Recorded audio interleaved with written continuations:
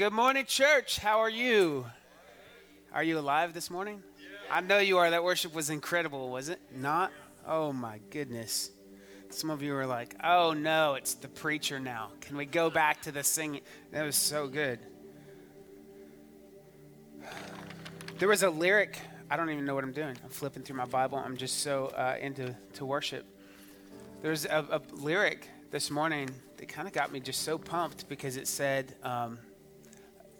worship team, you're going to have to help me. It was about no body in the grave. There is a grave that holds no body. Because that power lives in me. There is a grave that holds no body. Right? And that got me so excited because I was letting that play out in my head. The resurrection. You know, there were two men at the tomb that, when the disciples came running up, and there were two witnesses to the resurrection, and they of course saw that the grave was empty, and they went and said, "Hey, there's no body." And I thought, there's coming a day, there's coming another resurrection, where there will be two witnesses. And the world will say, where has the body gone? The body, you and I. And I am just sensing in my spirit that God is just wanting to prepare us to encounter deeper levels of Him, to encounter divine encounters with Him. And I'm just super excited to see what He's wanting to do. I love looking out in the audience and seeing all of you guys here this morning. Are you expecting God to do something big in your life? How many of you would be okay, you would think that the tithe was worth it if you left here and your marriage was completely restored? How many of you would think the time on the road, waking up and getting ready, was worth it if you left here and the relationship with your kids was completely restored? I believe that's what the Lord wants to do this morning. I have been in a series called Family Feels. We've been talking about family. And last week I talked about the broken family. And today I want to take it a step further and tell you how to get from a broken family to a blessed family. How to get from an immature family to a mature family. Now, I'm going to ask that you take a second and go ahead, if you haven't already, and share the Facebook Live, or if you're watching YouTube, well, you shouldn't be watching YouTube because you're here. But if you would go ahead and just share the stream right now on your own platforms, that is a great way to evangelize.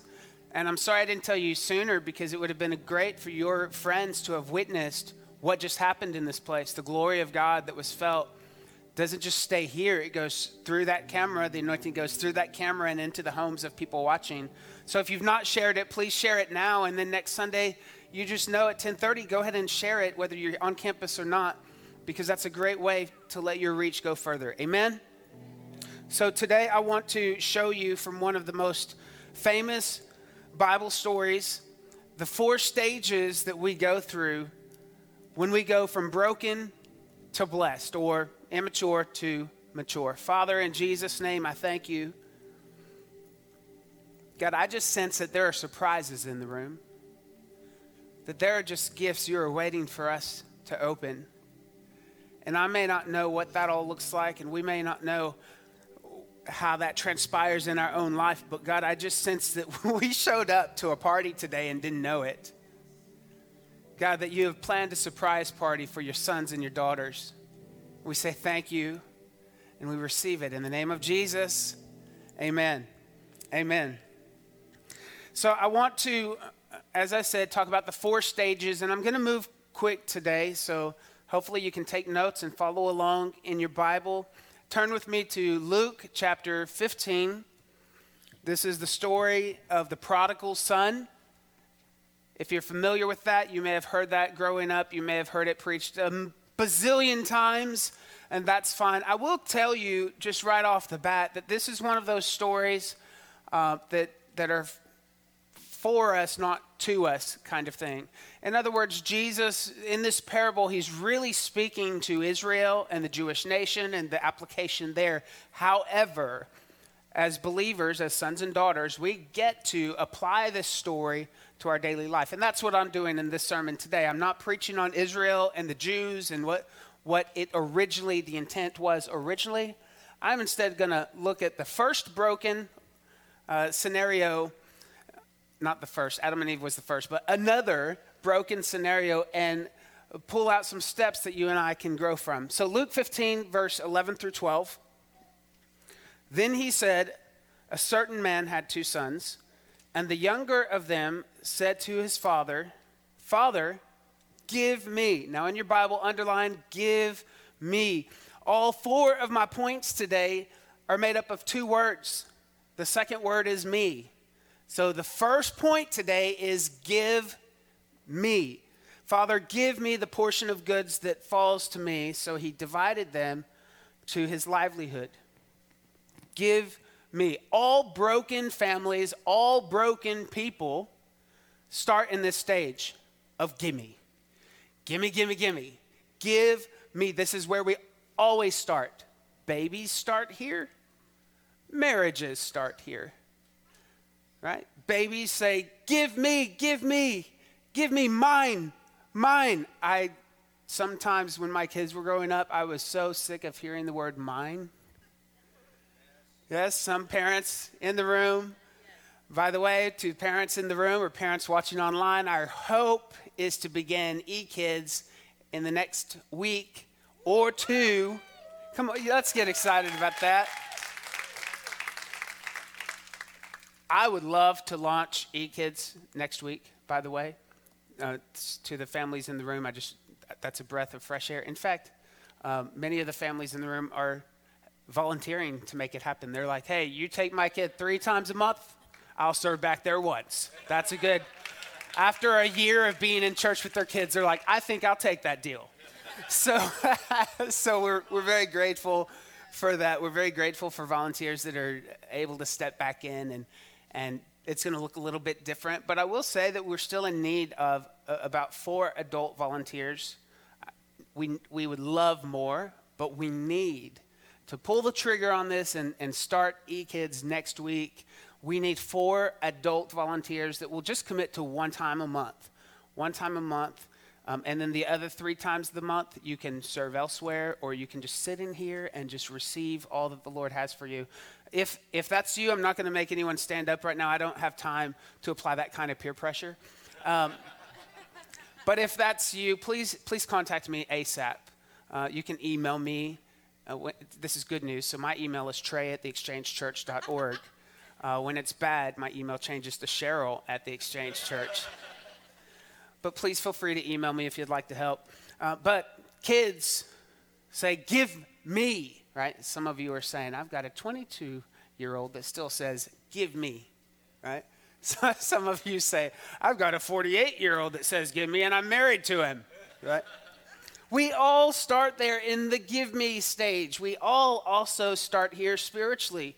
When we are born again into the family of God, we start in the give me stage. We are spiritual babies.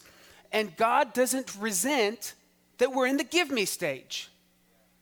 Okay, so this is not a negative stage. It's not a bad stage. I'm not trying to put any spiritual babies down today. We don't get mad at babies when they cry for a bottle. God doesn't get mad at us when we're spiritual babies and we're still in our broken state somewhat and dealing with flesh, and we're like, give me, give me. God's not disappointed. He's not surprised. He's not angry. But he also doesn't want us to stay in the give me stage forever. Right? I mean, at some point, like, it would be unsettling if we're at a restaurant and we see Kim and Tim Kimmel there and pretend that Tim was just immature, and we see Kim over there with the mac and cheese saying, open wide. Here comes the mac and cheese. You know, like that's not okay at Tim's age. He's like 60? 60. He looks like a 20-year-old. That's ridiculous. He's got muscles bigger than my whole body, but still, to see him acting like a child is not okay. It's like, okay, Tim, it's time to grow up, big boy. You're a big boy now. You're 60 now. Come on, let's feed yourself. But we all start in the give me stage. You know, marriage starts in the give me stage as well. Some of you might be in your marriage in the give me stage. And by the way, these aren't sequential. It's not like once you get out of the give me stage, you can never go back to it. At any given point, when there is failure to grow, you can find yourself back in the give me stage. And so for marriages, what that looks like, you know, the husband wants his wife to meet his needs. The wife wants the husband to meet her needs. And the reality is there are some needs that only God can meet. And we can create an entire chaotic, destructive system in our home when we're expecting our husband to meet a need that only God can. I mean, your husband's great, but that void inside of you, that God-sized void, was actually there so that you would need God to fill it, not your husband. And to the husbands, let me just say, your woman is awesome, right? But there is a need inside of you that she can't feel. Fill.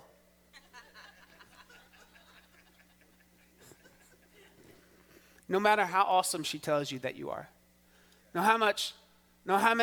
matter how many words of affirmation she gives, right? Like you're the king of this castle. We have this thing in my home. I love it.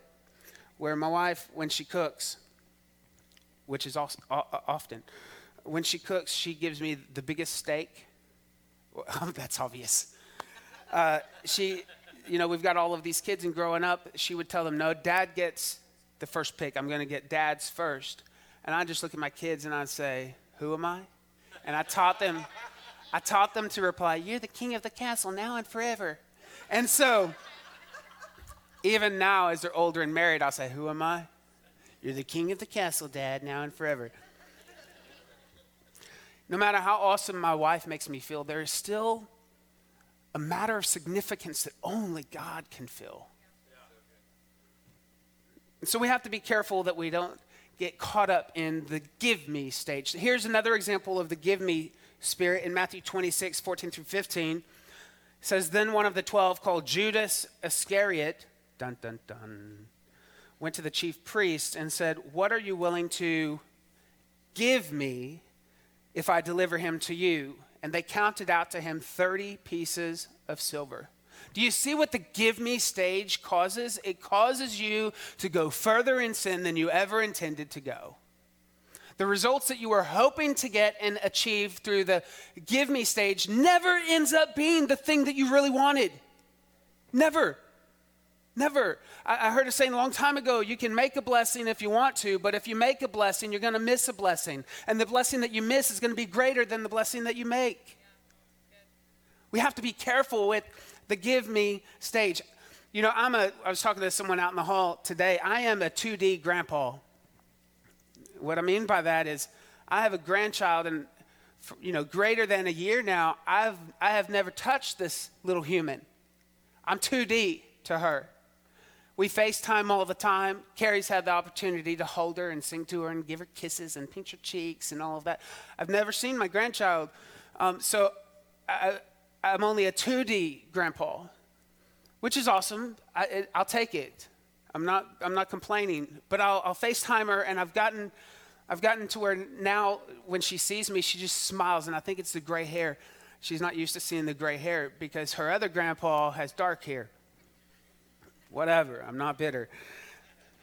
But she'll get this big grin and she'll smile and she's like, oh, there's the man on the flat screen who loves me. And she just looks at me for a moment, only a moment, and then her head turns to cartoons because she loves cartoons. I don't know why my son Micah allows cartoons to be on when I'm FaceTiming my granddaughter, but she loves cartoons. So I end up watching my granddaughter watch cartoons. Basically, we do what she wants to do. She's in the give me stage. Now, I'm a 2D grandpa, but I am a 3D uncle. And I've I've watched my nieces and nephews, and I have one set of nieces and nephews, Samantha and Titus. Watched them a couple weeks ago. Here's what never happens, though, when I watch Samantha and Titus. Never once do they say, Uncle Trey, what do you want to do?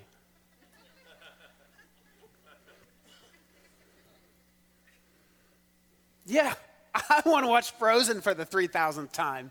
That's exactly what I want to do. You know, that's the first stage, the give me. And kids go from the mine stage to the I do it.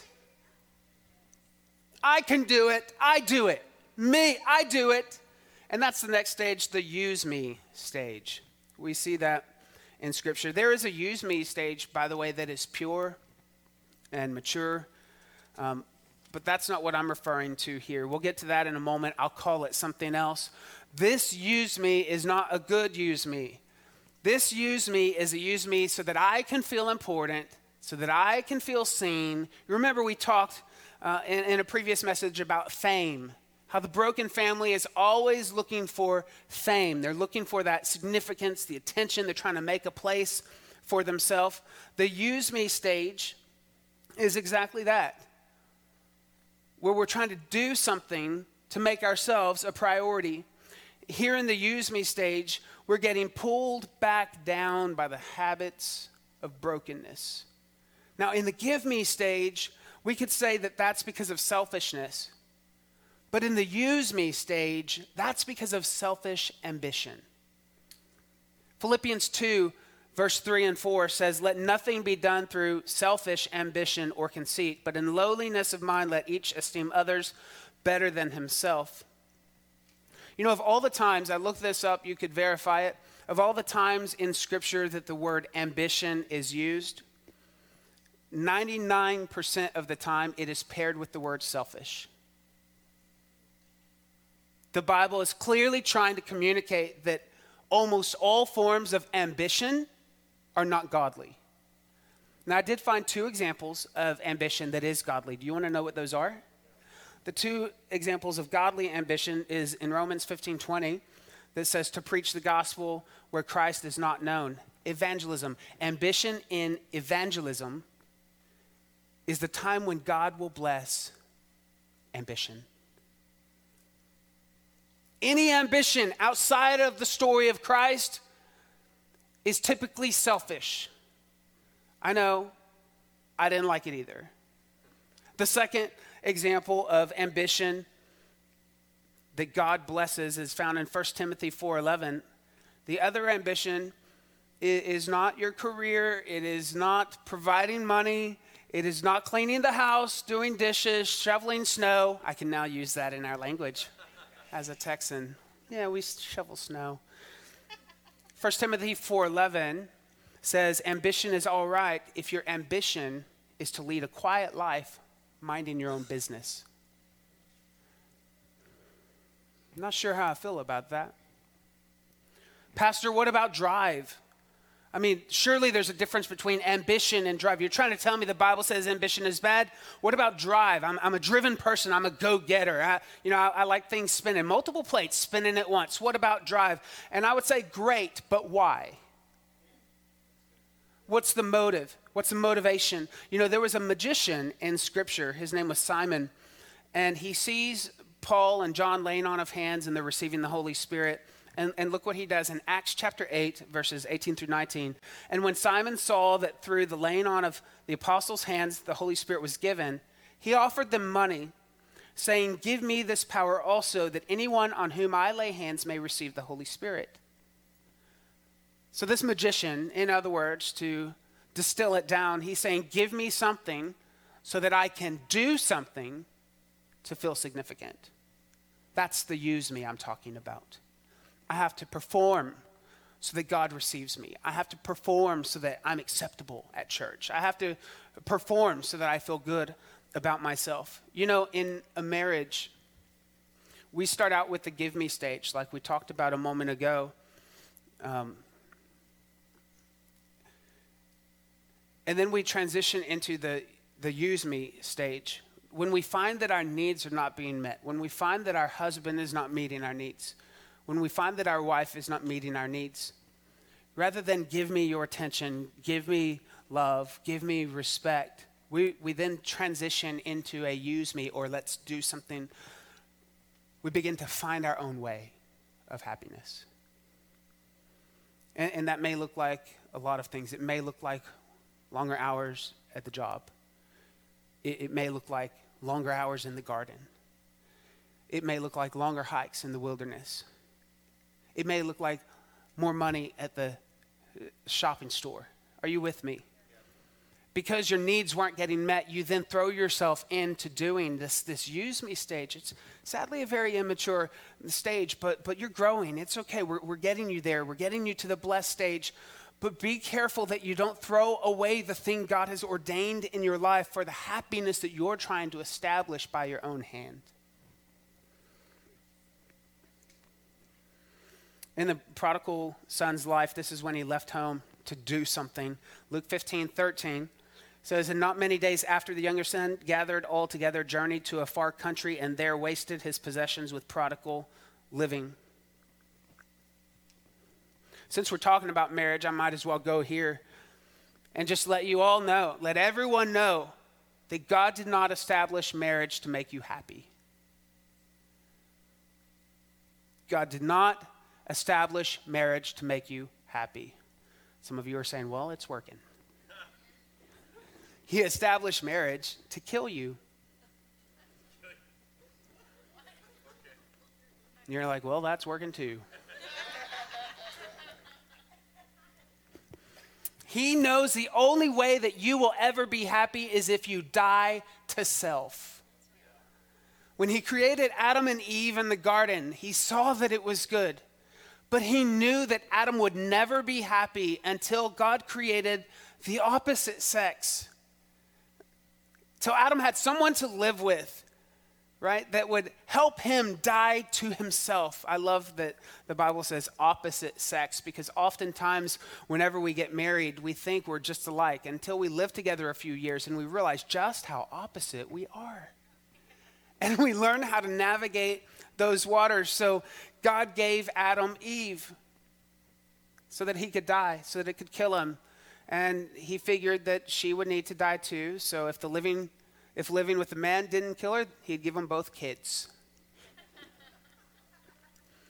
From give me to use me to the third step in growing in maturity is search me. Search me. The story of the prodigal son, verse 17. The young son came to himself and he said, how many of my father's hired servants have bread enough and to spare, and I perish with hunger? He's living with nothing, and he comes to his senses. I would translate that to say he began to search himself. He began to assess the situation, the scenario, where he was, what he could potentially have. He began to search himself. Psalm 119:23 says, search me, O God, and know my heart. Try me and know my anxieties. This is when we stop focusing on what is wrong with everyone else and we focus on what is wrong with us. This is when we really know how to start eating steak at the table. Is when we're not showing up to a sermon every week and saying, so-and-so really needs to hear that. When the preacher talks about families and marriage or parenting or kids and obedience, and we think, way to go, pastor, fix him. Way to go, pastor, fix her. I really hope that they're listening to this message today. If that's your first go-to response, you're an immature believer. And I want to challenge you to the next level of growth, because there is no sermon that you will ever hear that is about anyone else but you. And God can do so much inside of us if we will stop putting other people in the sermon instead of ourselves. The maturation process is that you move away from the give me, the use me, and you focus your attention on the search me. I am responsible for my actions and my actions only. And when I focus on everyone else, I miss too much, Lawrence. You know, we went diamond mining in Arkansas a couple of weeks ago. And we're digging through dirt and tons of dirt, getting dirt, and then you have to sift it through water, and then you take the siftings or the gravel and you lay it out on a table. And I'm looking and Carrie's looking and it's cold, and we have a little like Blue's Clues magnifying glass, and we're looking for diamonds. And I was embarrassed to tell my wife this, but I said, Carrie, and I whispered to her because I didn't want anyone to hear, and I said, I don't actually know what a diamond looks like. And she said, me either. Because we only knew what it looked like when it had been cut and placed on a ring. We didn't know what the diamond looked like in the rough. So we had to have somebody explain to us what a diamond looks like. You can Google it and figure it out. I won't waste the time. But when all the gravel is wet, you can't see the diamonds. So what they told us to do, take those buckets home. You were allowed to take a 5-gallon bucket per person home per day. We ended up walking away with two 5-gallon buckets of gravel that we've still yet to go through. They said, go ahead and rinse it all off, lay it flat on a table, let it dry out.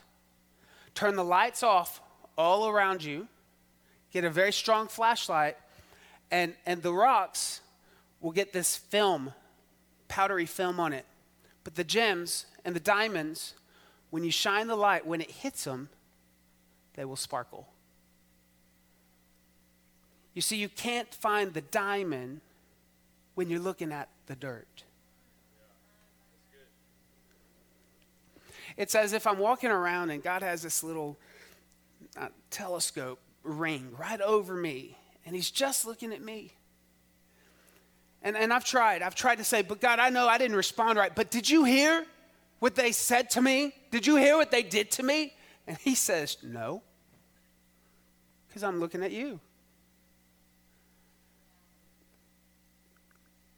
I try to justify my actions with the external circumstances and the way people treat me and the way society talks, or what they say about Christians, or what they say about churches, or what they say about white boys, whatever it is. I try to use other things, but God says none of that matters. Because I'm looking at you.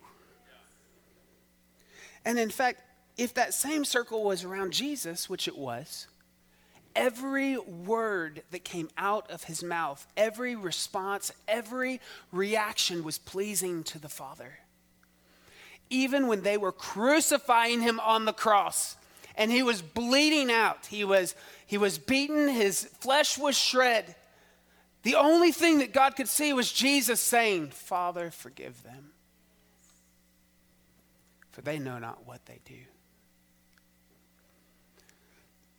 Search me, God. Let me go from broken to blessed. The fourth point, my final point, is make me.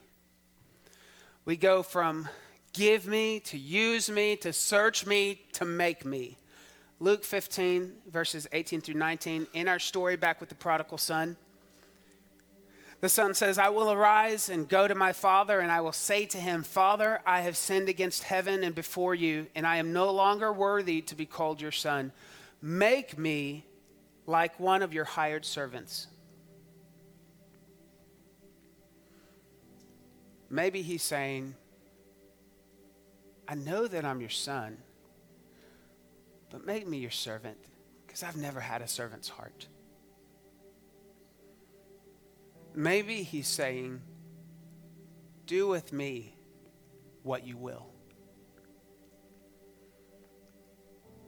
When I talk about the prodigal son, you may be tempted to say, well, that's not me. I'm not the crazy young guy that left home and got into sin, read headlong into fornication and read headlong into drugs and alcohol, whatever the scenario may be. You're like, I've always been the good kid in the scenario. That you're not talking about me, Pastor. Well, did you know that this story talks about two sons? And the oldest son wrestled with the same attitudes as the younger son. Remember how the younger son left home, squandered everything, came back home, and the older son was upset. Let's see what he said in Luke 15:29. He said to his father, all these years I've been serving you. I never transgressed your commandment at any time, and yet you never gave me a young goat. The older brother, who had it all, stuck in the give me cycle. But the Father's response is the redemption of our sermon today. Chapter 15, verse 31, the Father said, "Son, you're always with me, and all that I have is yours." The answer, the only answer to the maturing process, to being pulled out of the give me stage,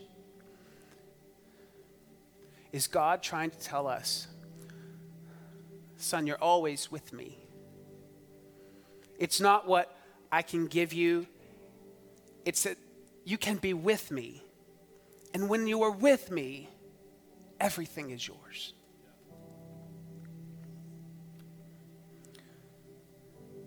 So, Father, today we turn from the give me stage.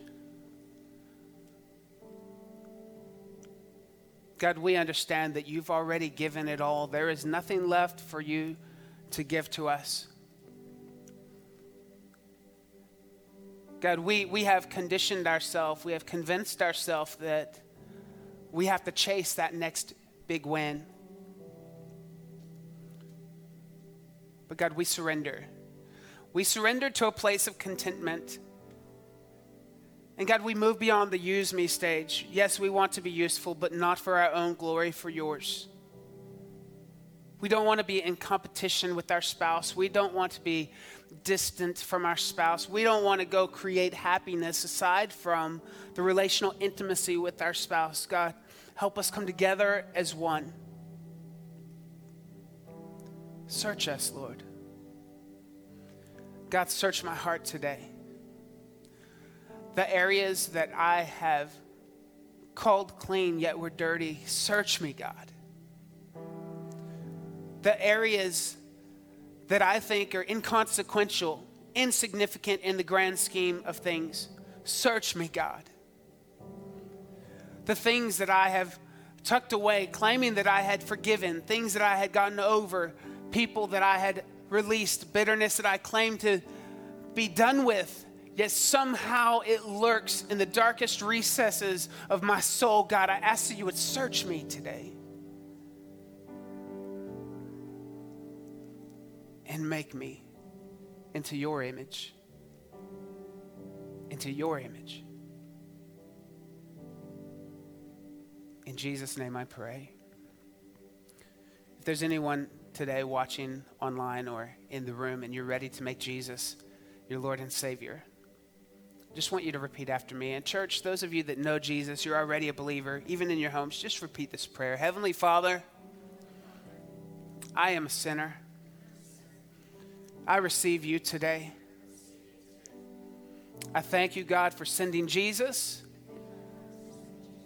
to die on a cross for my sins.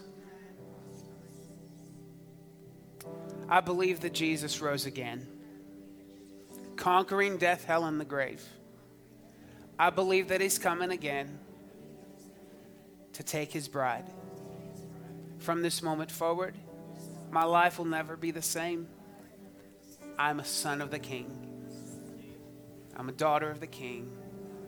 In Jesus' name, amen. Amen. If you just said yes to Jesus today, please text NEXT, N-E-X-T, to 512-980-1220. We love you guys so much. If you're on Team Exchange, please remember, in about 10 minutes, we're going to hang out for a very important family chat. I hope that you'll stay with us. We love you guys. We'll see you next Sunday, 10:30, here or online at theexchangechurch.org. God bless you.